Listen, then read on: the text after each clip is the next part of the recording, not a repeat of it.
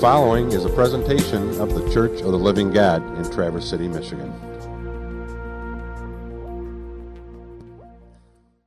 Well, good morning to all, and welcome and thanks for joining us this morning at Church of the Living God, whether it's here in person or if you're joining us online this morning. It's good to have you in community with us and fellowshipping with us. Hi, Kathy.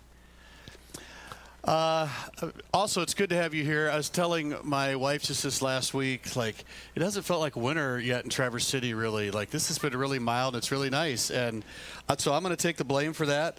And here we are. And I know it was cold getting here this morning. And depending where you live, the drive here might have been a little dicey. So thanks for braving the elements for us. I'm going to begin this morning with a prayer taken from Psalm chapter 50. I'm not going to read the whole chapter, but I'm going to read some key portions of it. Psalm 50, beginning in verse 1. Let's pray. The Lord, the mighty one, is God, and he has spoken. He has summoned all humanity from where the sun rises to where it sets. From Mount Zion, the perfection of beauty, God shines in his glorious radiance. Our God approaches, and he is not silent. Shortly after that, the psalmist says, Selah, or interlude. I like that one. Our God approaches, and he is not silent. O my people, listen as I speak. Here are my charges against you, Israel. I am your God. I have no complaint about your sacrifices or the burnt offerings you constantly offer. But I do not need the bulls from your barns or the goats from your pens, for all the animals of the forest are mine. I own the cattle on 1,000 hills. Make thankfulness your sacrifice to God, and keep the vows that you made to the Most High. Giving thanks is a sacrifice that truly honors me. If you keep my path, I will reveal to you the salvation of God. Lord, I'm grateful this morning that you're a God who approaches and it is not silent. You speak to us through your word, through your Holy Spirit, through your creation, the revelation of your world, through your people. And Lord, even if there's times where we feel alone or we feel distant, the reality is that you are constantly the God who approaches and that you are not silent. Please give us the wisdom to hear your voice and to recognize your presence. And may it change us and transform us increasingly into the image of Christ. Amen. All right, a couple announcements this morning. First of all, there is a business meeting after church today, and we're going to try to do that within a 30 to 45 minute framework. So what's going to happen is when the service is done, I'm going to give the message, we're going to sing. We'll take about a 5 to 10 minute break because I need a little bit of time to change some things over, because we are not going to be streaming this on the Facebook live stream. We're going to be doing it on a YouTube channel. So for those of you who are at home, if you got the newsletter from our church, I think it was yesterday, there should be a link in there where you can watch this start up. If you're on Slack, a link will be posted in the lobby section of Slack. And if at the end of the day you're just not sure how to watch it, but you really want to, if you message the church's Facebook page, there are people who are monitoring the church's Facebook page, and they can connect you with that. There will be childcare during that time, I should add. And also, we'll get an update on the fire. I know many of you are wondering what's going on. We'll talk about that too. Second thing is we're putting together a number of ministry teams, and we need both leaders and helpers for these ministry teams. So this is opportunities for a lot of this having to do with interest groups. I don't know if you've seen it on Slack, but a hiking group has already started. There's also people interested in kayaking and doing board games and all kinds of things. So the idea is we would love for you to be involved. And if you'd like to take leadership in something like this, we'd love you to do that as well. So there is a form online you can fill out, and it's at you can read it. It's also in your notes if you pick up notes this morning. And if you're like, I don't want to go online for one more thing, there are paper copies in the back on a table. You can pick up a paper copy, hand it to Scott Smith. He'll get you connected. And then finally, just a reminder, there's opportunities to serve in CLG missions. Right now, the particular opportunity we have is local, and that is helping with Goodwill Inn once a month, serving suppers on Friday evenings. CLG has the Friday evening slot. It's about a 2-hour block of time, I believe. I want to say like 4 or 4:30 to 6 or 6:30, Esther? Okay. If you would like to help with that, talk with Esther Kruger. Once again, once a month. My wife and I did it for a while, and it was actually a really enjoyable experience. It's a wonderful way to help the community.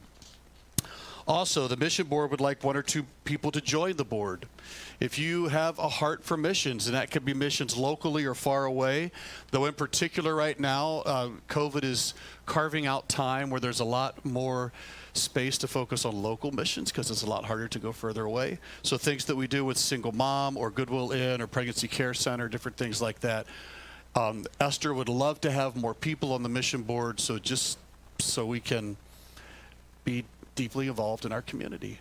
So Esther, just wave at everybody so they all know who Esther is. Talk with Esther if you've got any questions about being involved with something like this.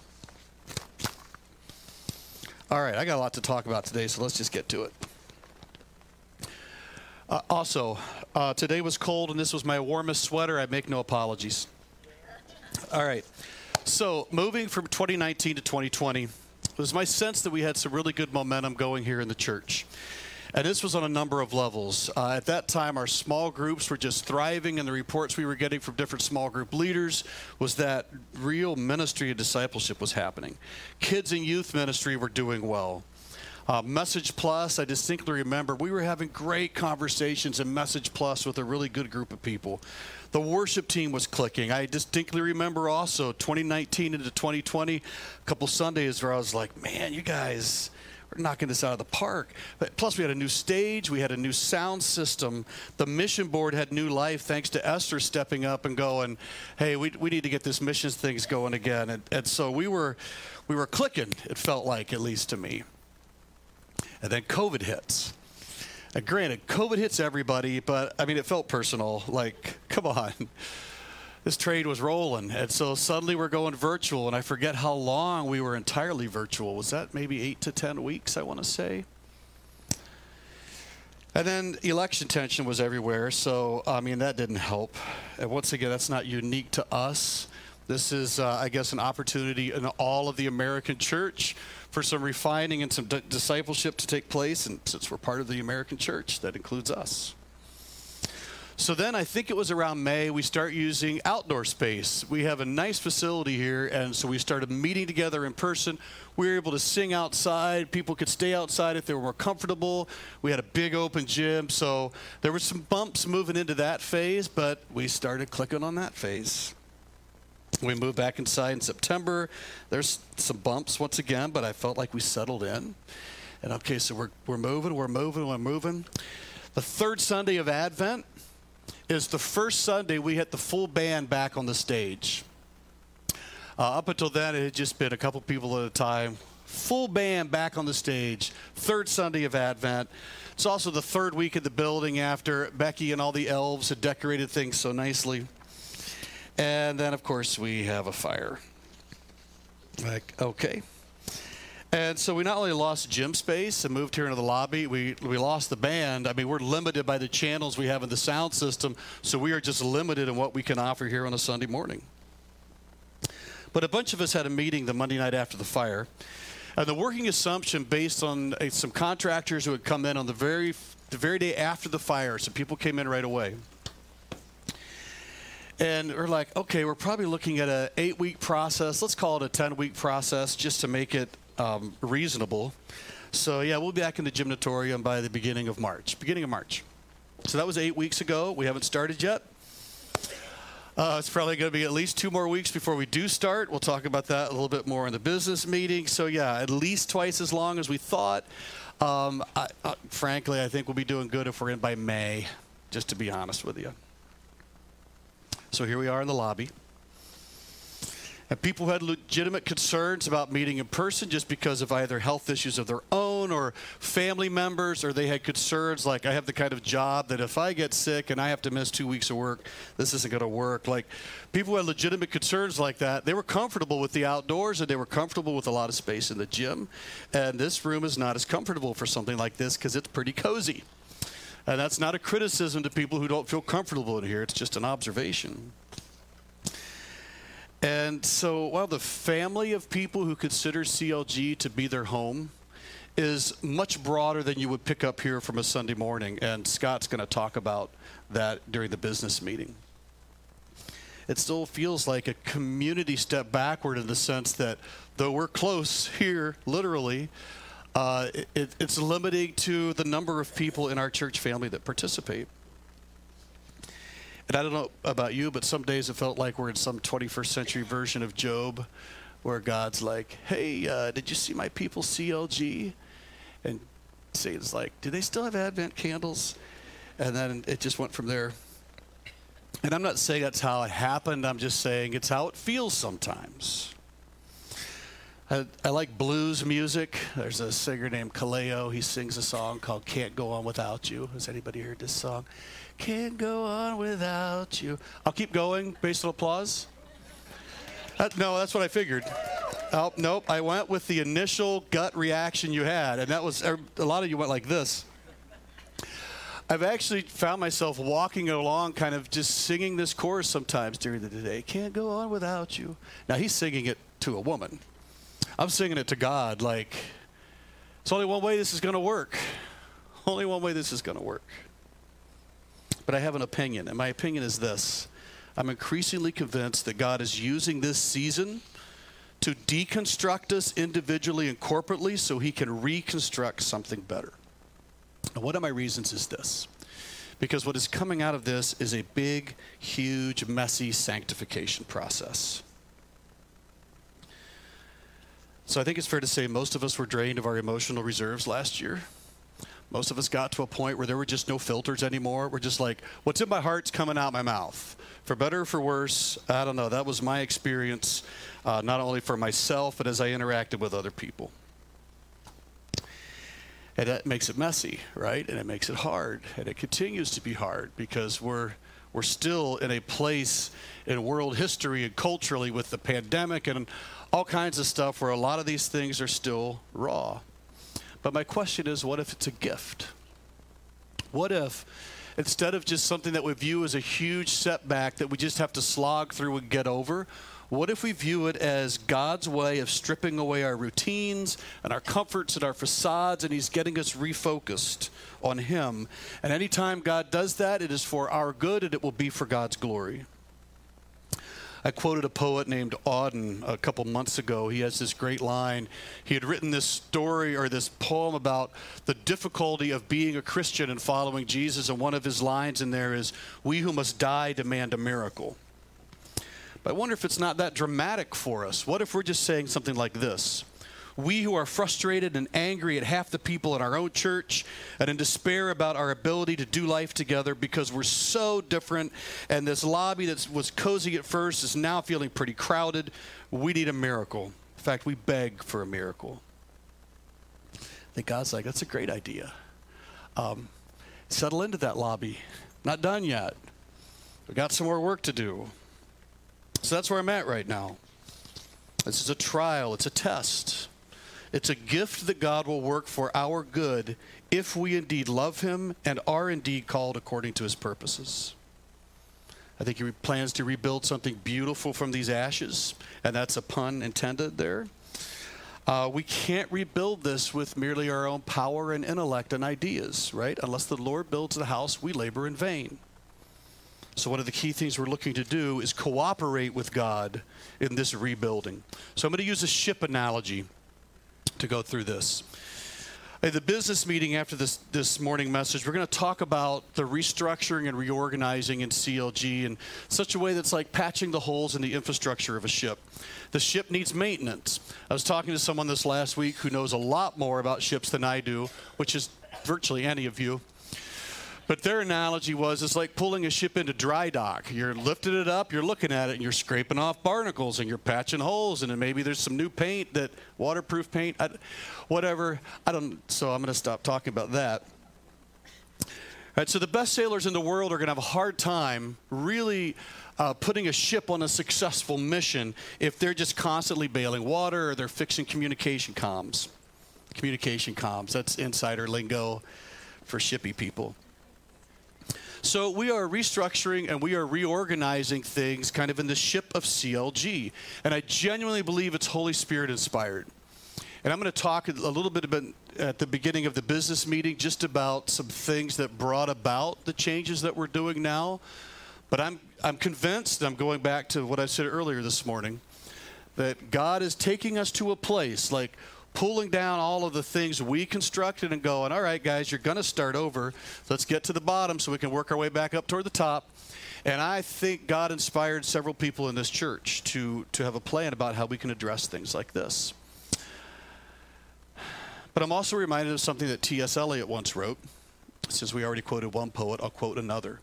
He was talking about political systems, and he was talking about how around the world people try to organize government programs in a particular way. And he said this: they constantly try to escape from the darkness outside and within by dreaming of systems so perfect that no one will need to be good. So I'm really excited about the system that we're moving into at CLG, but let's not kid ourselves. The system won't make us good, right? We need a savior, because the system's only going to be as good as the people who are part of the system. So the business meeting is going to talk about, in some ways, the system, the whole of the ship, the nuts and bolts, those different types of things. I'm going to talk this morning about what it looks like for the passengers and the crew to be sanctified. All right. Thanks to Tom Gordon for this imagery I'm about to use. If you think of the church as a ship, there's two possibilities. One is that it's a discipleship or a disaster ship. I'm going to give 5 ways both of these things can happen. I'm going to build from what Paul says to Timothy in 2 Timothy, which we covered just last week. I fought the good fight. I've finished the course. I've kept the faith. We're going to talk about what that looks like if we don't do that as the passenger and crews of the ship, and what it looks like if we do that. So because I want to end with the good news, let's start with the bad news, and that's how to create a disaster ship. Number 1, I would say, don't take keeping the faith seriously. So we talked last week, this is 2 things. This is orthodoxy, that's right belief, and orthopraxy. So what is orthodoxy? All right, start with the Bible. That's the foundational document. It's all contained in there. Second thing, I would say, you find it in the creeds. For 2,000 years, Christians inspired by the Holy Spirit and reading the Bible have tried to find ways to understand what it means to comprehend what the Bible is saying and apply it wisely in our lives. And then you can throw in church history, church practice also for 2,000 years. And what emerges from that, and we've used this language before, are things that we keep in an open hand and things that we keep in a closed hand. So the things that we keep in an open hand as Christians are those things where the Bible gives us room to disagree about how to think about a particular thing or how something might have a practical application. It's one reason denominations exist. We're having differences about things that don't have any bearing on the eternal state of our souls, but they will have bearing on how we do life together. Open hand things. But the reason we continue to be in fellowship about open hand things is because we've all closed our hands around other core things. This is the divinity of Jesus. This is that Jesus died and he rose physically from the dead, that he is the sole source of our salvation and our sanctification, our only hope in this life and the next. We build from there. Even within this building, we close our hands around closed hand things. And I'm going to get to this later. We hold a lot of things in an open hand here just in this room. But the reason we're able to do that is because we've done this. I was seeing some polling this week of beliefs that white evangelicals have. And I only make that distinction because black evangelicals in the United States tend to be much more orthodox theologically than white evangelicals do. But white evangelicals, that's mostly us here, only 52% strongly agree that the Bible is their highest authority.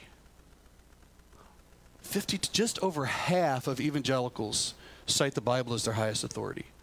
Only 58% believe Jesus' death is the only sacrifice that removes the penalty of sin. 48%, less than half, believe that only those who trust solely in Jesus will receive eternal life. So that's building a disaster ship. That's not a sustainable faith because it's not the faith. It is something different. That took issues that were meant to be in a closed hand and it opened it up, and eventually they will float away. The second part then of keeping the faith is taking orthopraxy seriously. In other words, simply living as if we believe God is serious about what he says, about what he has called us to in terms of walking in the path of righteousness. I mentioned last week that obedience is a means of getting to know God. There's other ways, of course. We read the Bible, the Holy Spirit works in us. But obedience is a means of getting to know God. So that means disobedience means we're getting to know something that's not God. I think the equation is pretty solid on that one. And this obedience simply speaks to integrity. It speaks to character. It speaks to consistency and commitment. It's not calling you to perfection on this side of heaven, because you're not going to get there. God's going to finish that work on the other side. This is about, in this life, are we committed? Do we go through the process of repentance when we fail, and then we experience the restoration of God's Spirit and God's people as they walk alongside of us? I mentioned last week that Paul knew what was true, and he knew what to do. That's keeping the faith seriously. And if we don't do that, that's the way to build a disaster ship. The second thing is this. We fight all the secondary fights in church instead of focusing on the good fight. So I mentioned this last week, and I gave some examples of how I've seen this happen, like in my church history, when I was growing up, things that split churches that ought never have split churches. But the idea here is that we can get so busy fighting skirmishes off to the side that we lose our focus on the main battle, or to use Paul's imagery, the course that we're supposed to be running, and that is sharing the good news of the grace of God. That's my quote from Paul. I think if we're not careful, we can get very good at winning battles that are right in front of us and losing wars. Or maybe another way is we're running really short races and we're losing the large race if we're not careful. There's a scene in Wonder Woman, for any of you who have seen the recent Wonder Woman movies, that I think actually speaks to this. She's being taken to fight, and I forget which World War it was. Was it one? Okay, I'm the only one who's seen this movie. All right, so she's being taken to fight in a battle, and as they're getting close to the front lines, she's walking past places where the chaos of war has hit, and families are weeping over dead family members, and people are starving, and they're freezing to death, and she wants to keep stopping and helping these people, and the people with her say, no, this is not the fight. We need you on the front lines, because if the war stops, this stops. And it's not as if she was looking at bad things. In fact, the stuff that was getting her attention were good things. But if she dealt with that good thing right in front of her and the broader war didn't end, she was just going to deal with the same thing again, give it enough time. And so with her particular set of skills, we need you in the front. That's the big focus and the big picture idea. So it wasn't that what broke her heart wasn't important. In fact, it was. It's just, if she fixed that, she'd be back again in a month to fix it again. True change flows from truly changed people.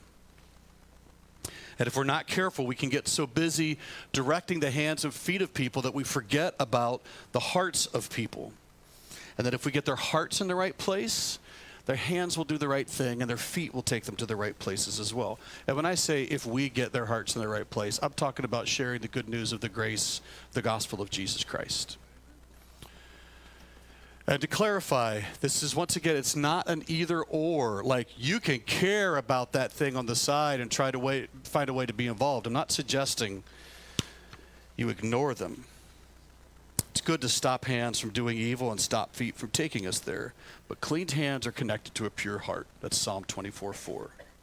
So I would say that on a disaster ship, and see if I can go back to my ship analogy, people spend a lot of time butting heads over what color do we paint the galley. That's where they make food. Is that right? Yes. All right. The paint in the galley, or what kind of wax we should use on the floors. Those would be silly things to get distracted by because they really don't matter. But there might be more serious things, like how do we fasten the sail properly? What kind of sail should we use? We're on a sailboat now.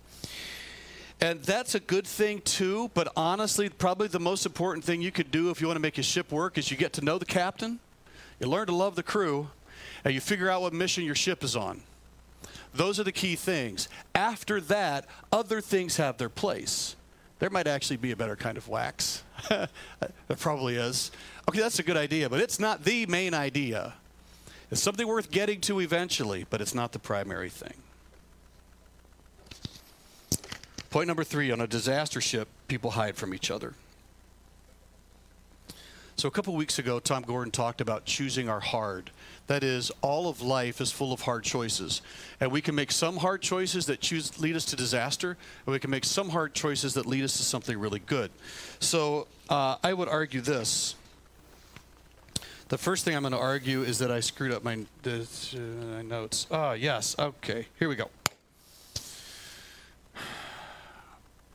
I can choose in a church setting to hide from people, to withdraw from people, to not honestly confront people, to not be present with people in a way that I know God has called me to be present with people, and that is with truth, with grace, with love, with accountability, with honesty.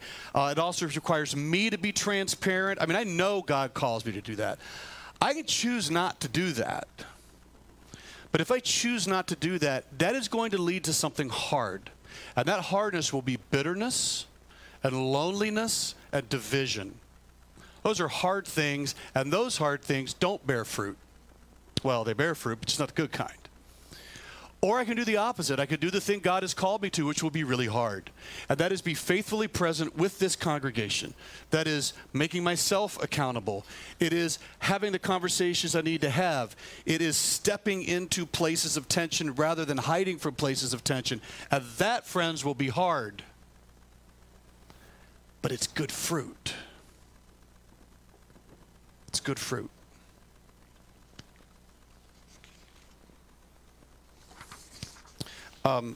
Think to yourselves while I figure out how I got my pages so disastrously out of order.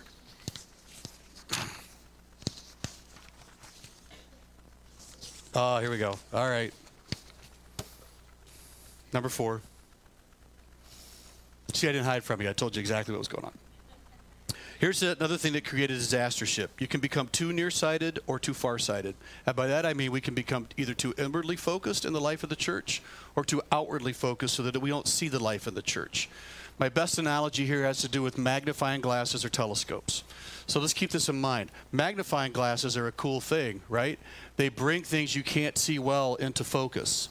And you can do interesting things with ants. Telescope is entirely different. You see things far away with a clarity you didn't have otherwise. So these are both good things, but I think if there's a tension or difficulty that emerges on a disaster ship, it's that one of them becomes so primary that we don't see with the other one. So if we get so outwardly focused that all we think about is what's happening out there, that's a recipe for things close to home getting messy and unaddressed because we're just not seeing our life together clearly. On the other hand, if we're spending all our life together like this, we are not seeing the fields that are ripe for harvest.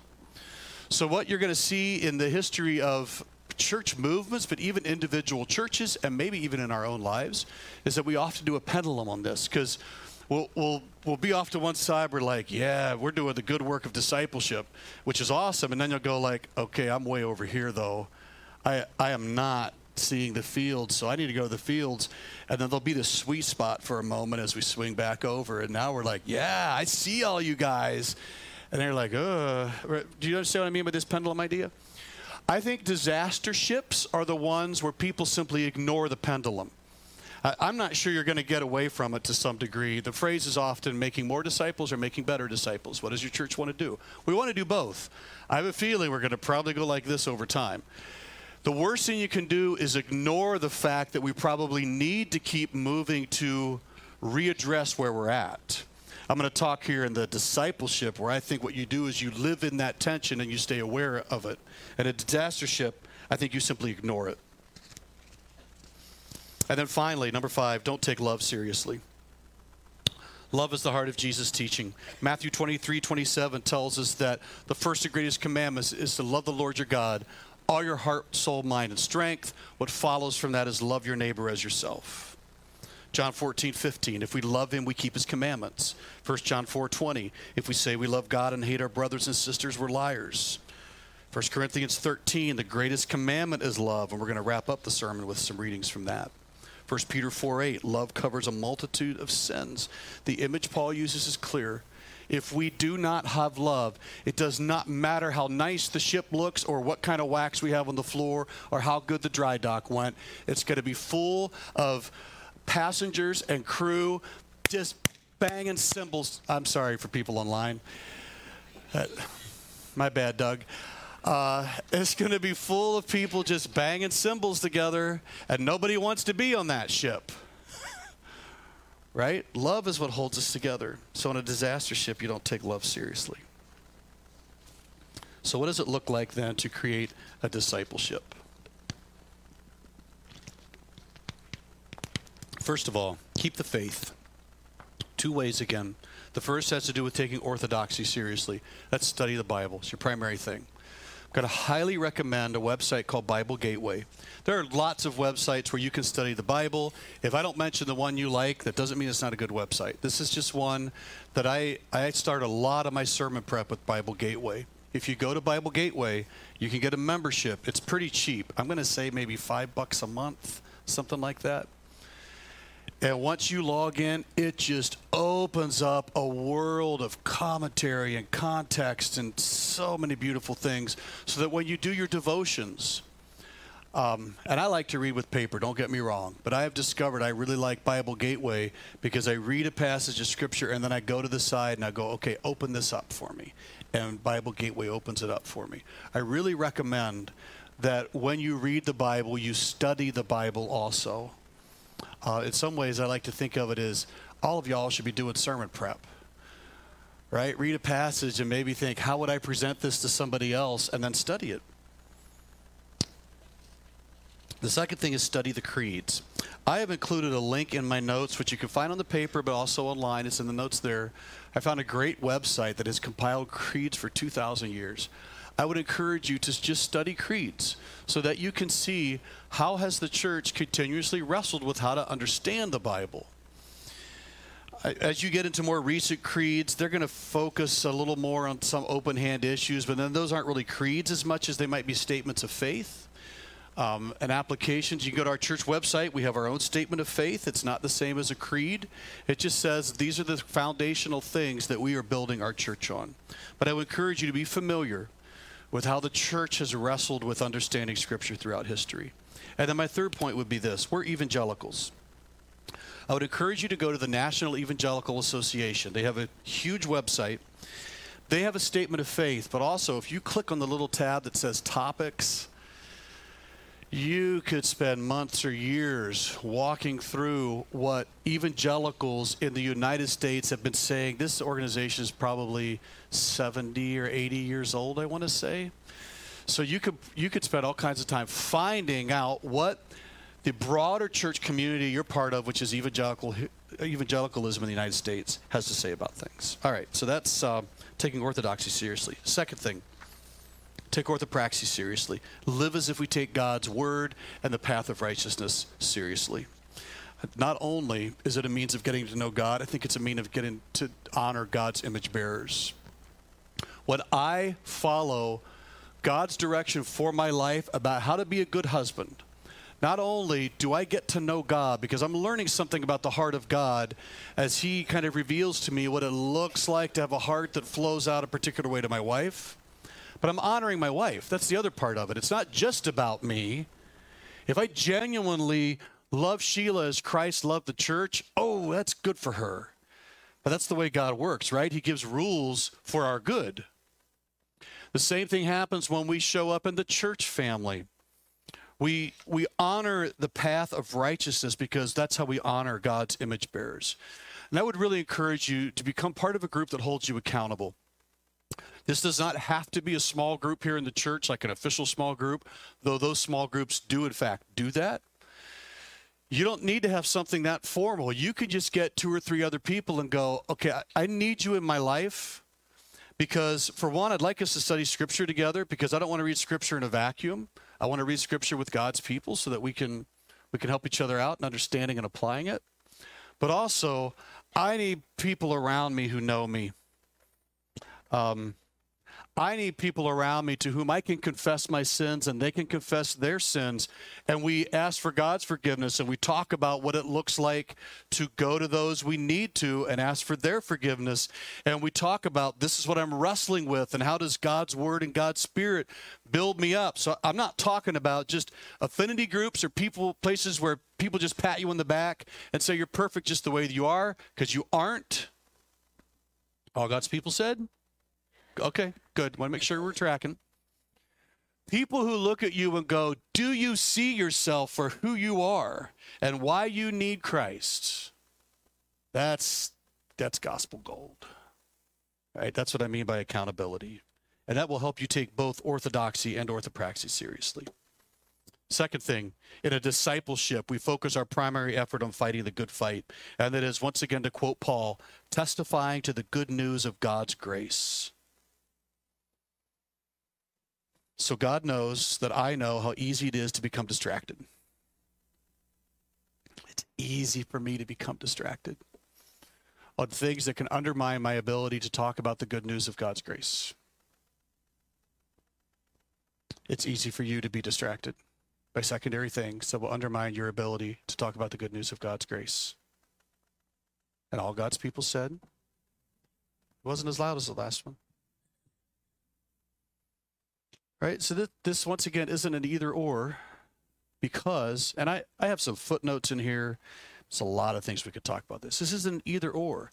There are secondary causes in the world around us that are deeply intertwined into the primary cause that we're called to, and that is talking about the truth and the grace of God. So it's not as if we ignore other things and have nothing to say and nothing to do. I'm not saying that at all. This is a question of focus, time, and emotional investment. I think the big question probably is, how is this creating more or better disciples? If I deeply engage in this thing, how is it creating more or better disciples? And if I find that I'm deeply engaging in a thing that I'm really passionate about, but it's actually undermining my ability to help create more or better disciples, then I got to address that. Because I can make a good thing an ultimate thing, and that's called idolatry. And if you're anything like me, I'm doing a lot of introspection and thinking about, I know what I believe the ultimate thing is, but I wonder how many times have I looked at other secondary things and gone, I think this is so important. And the reality was it was important, but it wasn't so important. In fact, I might have won a battle over here and lost the war. Might have engaged in ways that undermined my ability to speak of the grace of God to someone who needs to hear it. And God forgive us if that's what we do. And the third thing is, build discipleship, be honest with each other. I think we have to commit to being fully known and fully knowing so that we can be fully loved and fully love. It's impossible to do this without the grace and love of God. Okay, so I might have lost some sleep over this section this week, but here we go. We here in this church, we're too politically, socially, and psychologically diverse for CLG to work by any cultural standard. But so was the early church. And God brought them together for the express purpose of displaying his glory by unifying ununifiable people. I think we're too broken for this church to work. We're too easily offended and too casually offensive. I mean, how many of us spent how much time wondering who voted for whom this last year? And then wondering why on earth they would do that. Are they even Christians? We have people in our church who participated in Black Lives Matter marches. And we have people in our church who participated in MAGA marches. And yet you're here together. How is that possible?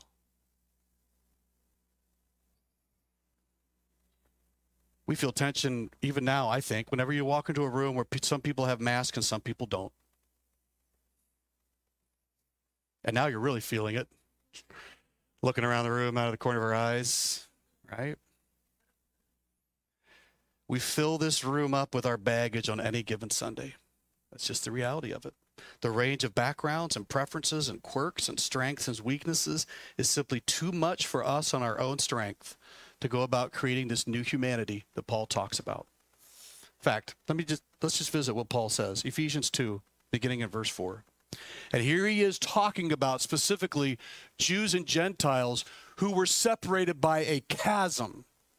And now they're trying to create this new church where they're bringing together. It's probably hard for us to imagine just how huge that gap was.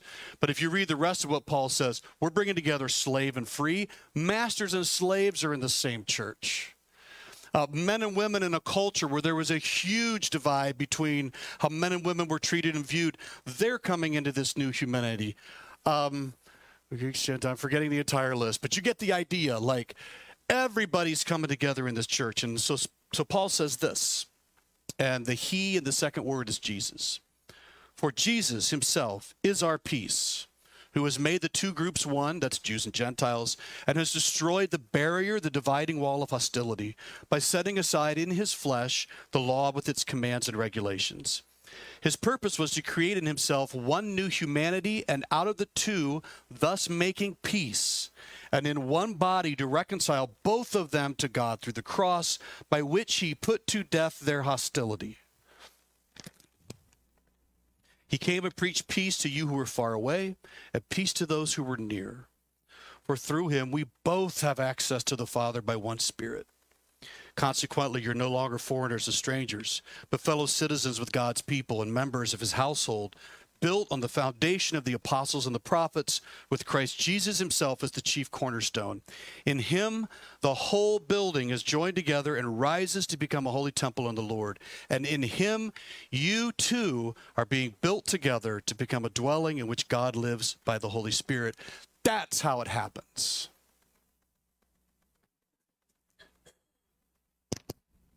It's interesting to me that Paul basically said, we looked at it last week, Paul's like, I'm revealing the perfect patience of God, which wasn't Paul going, I'm amazing. It's Paul going, I'm a piece of work. If God is patient with me, you guys understand just how patient that is. Yet what if we embrace the idea that CLG is revealing God's perfect patience at work? Can we just run with that? I mean, it's the reality. He's creating a church body that ought never be cohesive.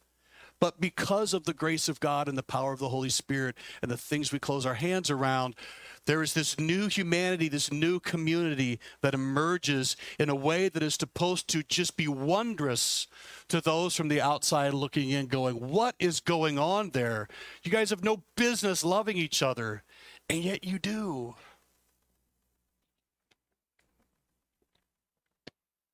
Point number 4, we need to get bifocals, so that God helps us see clearly, both near and far away. So here's how I think we do this in the church. You nearsighted people, and by that I mean those of you, I don't mean that as an insult. I mean, you have great clarity about stuff right in front of you. It has to do with discipleship, holiness, what does it look like for judgment to begin in the house of God, that type of thing. We need you to show us how to be and to make better disciples, and how to do the hard work of sanctification. Those of you who are farsighted, we need you to do the work of farsighted people. Show us how to make more disciples. Show us how to see the world with clarity so we go into the highways and the byways and we compel people to come in. It's part of the diversity of the church, because even this is an area that will cause tension, right? Some of you are going to be going, y'all, we're not spending enough time here in the church working on sanctification. We're so busy looking out there, and farsighted folk are going, fields are ripe for harvest. You're spending so much time navel gazing, we're not going to get anywhere. Okay, that's going to cause tension. That's meant to be a healthy tension in the church, where people sit down and go, yeah, it's not either or. It's both and. Let's figure out what it looks like to match people up with their gifts and their talents and their skills and what God has called them to do. And we can flourish. We might do a little bit of this pendulum swing, but at the end of the day, we're never going to keep our eyes off the middle. We're going to keep looking at what it looks like to honor God fully. And then finally, take love seriously. I mentioned last week about those who have loved the appearance of Jesus, and the idea in those words is that they love that Jesus came and displayed for us God in the flesh and what it means to live a life in which we are continually transformed into his image. So that means being committed to thinking God's thoughts, preferring what God prefers, weeping over what breaks the heart of God, rejoicing over what God rejoices over. And without going into details, I have some ideas in my footnotes, but I just wonder if the summary is, what does love look like in this moment, with this person, and in this situation? You're talking with someone after church, and maybe they're just your best friend in the world and all is well, or maybe it's someone you're like, oh, I saw what you posted this week. Okay, what does love look like in this moment, with this person, in this situation? How do we get to a focus on the grace of Jesus Christ in this moment, at this time, with this person? What's the most loving words I can say? What's the most loving attitude I can have? What's the most loving action I can take right now in front of me with this person at this time in this situation? And because love is the thing that Jesus keeps referring to, I'm going to wrap up my portion of the morning here with just the beginning of 1 Corinthians 13, just to remind us about the power and importance of love. And 1 Corinthians 13, bookended by 12 and 14, brilliant insight. But 12 and 14, Paul was writing about tensions in the church over good things, actually. He's talking about tensions in the church. How do you do life together? Chapter 13 is the middle. What if I speak in the most elegant languages of people, or in the exotic languages of heavenly messengers, but I live without love? Well, then anything I say is the clanging of brass or a crashing cymbal. What if I have the gift of prophecy, and I'm blessed with knowledge and insight to all mysteries? What if my faith is strong enough to scoop a mountain from its bedrock, and yet I live without love? If so, I'm nothing. I could give all that I have to feed the poor. I could surrender my body to be burned as a martyr, but if I do not live in love, I gain nothing by my selfless acts. Love is patient. Love is kind. Love isn't envious. It doesn't boast or brag or strut about. There's no arrogance in love. It's never rude or crude or indecent. It's not self-absorbed. Love isn't easily upset. Love doesn't tally wrongs or celebrate injustice. But truth is love's delight. Love puts up with anything and everything that comes along. It trusts, it hopes, and it endures no matter what. Love will never fail.